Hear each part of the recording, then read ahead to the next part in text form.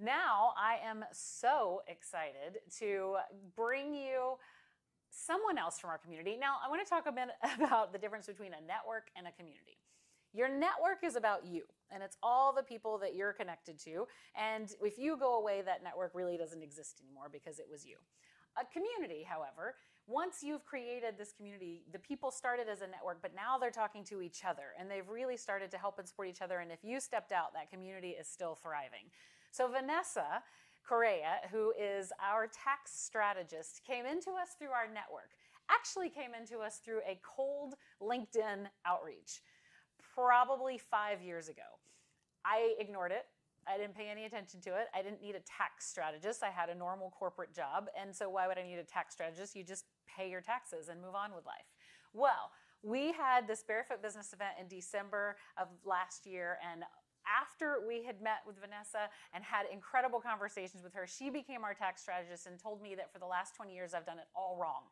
Even with a corporate job, you should have a tax strategy. There are things you can do that will help you come April every year. And then helping us with our business, the Community Factory and Club Ichi, and actually making sure that we know what's coming and it's not a surprise. She has just been magical for us. We wanted to bring her in front of you, our community. She is one of the OG of Club Ichi, and she has got some tax strategies for you, whether you're laid off right now, whether you have a business or a solopreneur, or whether you're a corporate event professional. She's got some suggestions that you should wrap up by the end of the year to make next April a little less scary for you. Vanessa, hi. Hi, everybody. How are you? I'm going to turn it over to you because I know that you have all the tips and tricks. I do. So first of all, I just want to thank you for having me to speak with all of you. I think that anybody that knows Liz and Nicole know how phenomenal they are.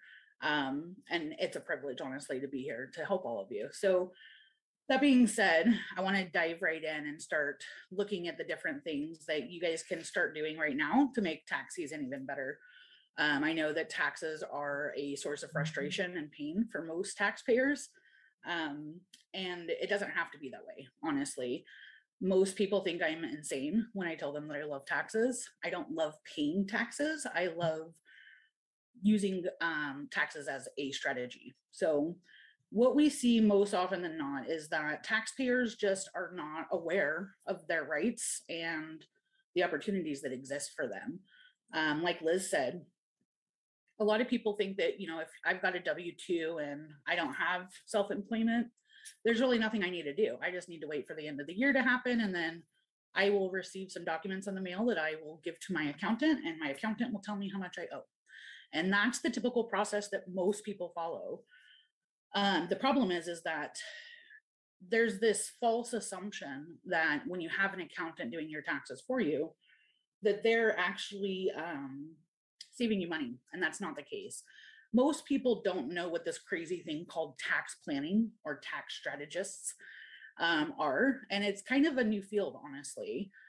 My background is in preparing expat tax returns, so I've done literally some of the most complicated tax returns in the world.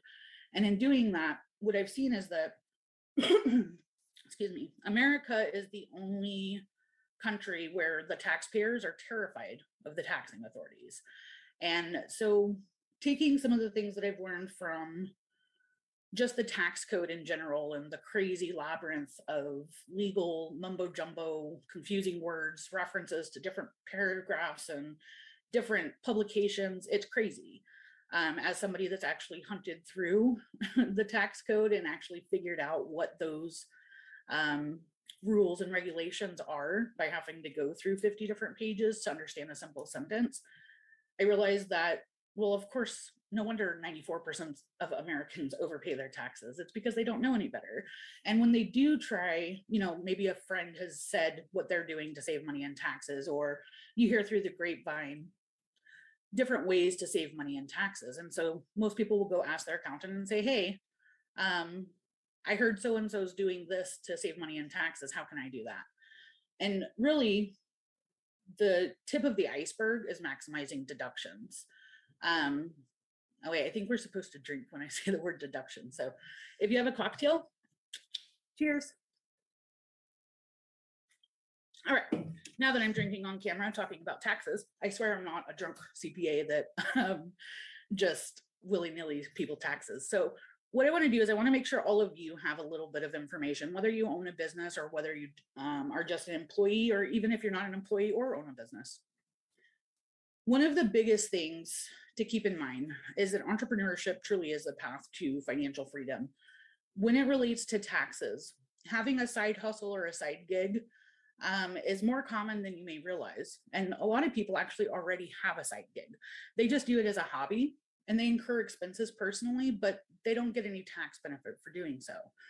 So there's a couple of different ways that you can look at your tax situation through a different lens and then see what steps you can tweak a little bit in your life or in your business or with how you manage your finances in order to pay less tax. Because if we think about it, I mean, most people wait until the very last second because it's something that's confusing, it's complex, it's overwhelming. And really the end result is that you're going to have to pay money to Big Brother. So my partner likes to refer to me as Big Brother's big sister.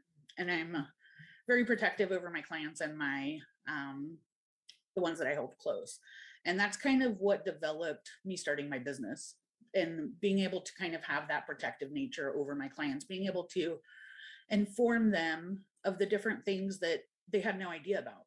And really that's what it comes down to is, as accountants, as tax strategists, as tax professionals, we are equipped with tremendous amount of knowledge. And it's very rare to see anybody share that knowledge proactively, which I think is part of the problem. And so in trying to rectify that and make sure that taxpayers are only paying their fair share, as opposed to the egregious overpayments that happen typically every single year, my goal is to stop that and to keep more money in the taxpayer's pocket, because when you pay less in tax, you have more options with what you do with that dollar.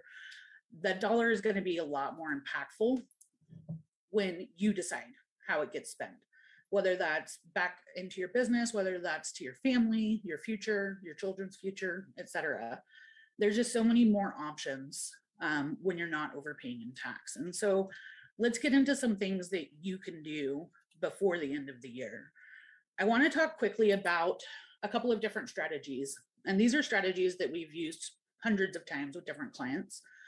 And some of them honestly can save you $15,000 to $20,000 in tax, depending on your tax situation.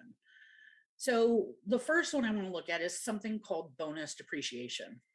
And like most things in the tax code, they make it sound a lot more complicated and overwhelming than it really is.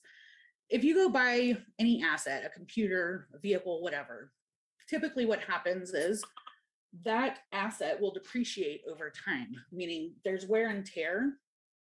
And on that wear and tear, the IRS reflects that in your tax position. You may not even be aware of that happening behind the scenes because it's not an expense that you incur, but you get to take a deduction. Cheers. You get to take a deduction for that amount of wear and tear that's happened throughout the years. And there's certain tables with a bunch of fancy words that don't really apply. But if you started looking up depreciation, and if you were to just Google the main concept of depreciation, it'll give you a pretty good idea of what depreciation is and what the benefit of it is for you. Basically, it's an expense that you get to take that you haven't actually pulled out of your pocket to pay. So it's a book to tax difference is what we call it.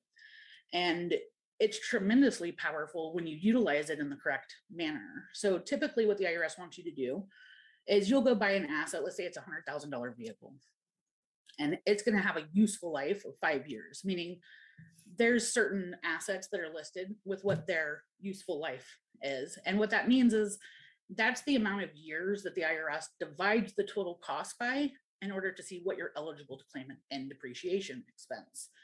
So all things else like held to the side, if you just think about the $100,000 vehicle you bought, most people don't go spend $100,000 and buy the vehicle outright. What typically happens is they will sign a finance agreement and put a down payment, sometimes $10,000, $15,000 down. What most people wind up doing, because they don't know any better, is they'll just take the deduction for whatever the down payment was. And then a lot of them actually don't even get the depreciation expense because there's certain forms you have to fill out in order to get it in the first place. So if you've purchased any asset that's going to last you 3 or more years in 2023, you're going to want to get a list of all of those and give it to your accountant and tell them, hey, I've purchased these assets. I want to be sure that I get the depreciation benefit for that on my tax return, because unless you mention it, they don't know. Many CPAs are very good at what they do, but they're not mind readers. So this is a way to generate an extra deduction. Cheers. Without having to take money out of your pocket to do it. Now, one of the cool things about bonus depreciation is it allows you to fast forward those annual deductions that you would otherwise have gotten over 5 years or 7 years or 10 years. So the idea is that if you go finance a $100,000 vehicle, and let's say you put $10,000 down, you can generate $100,000 worth of deductions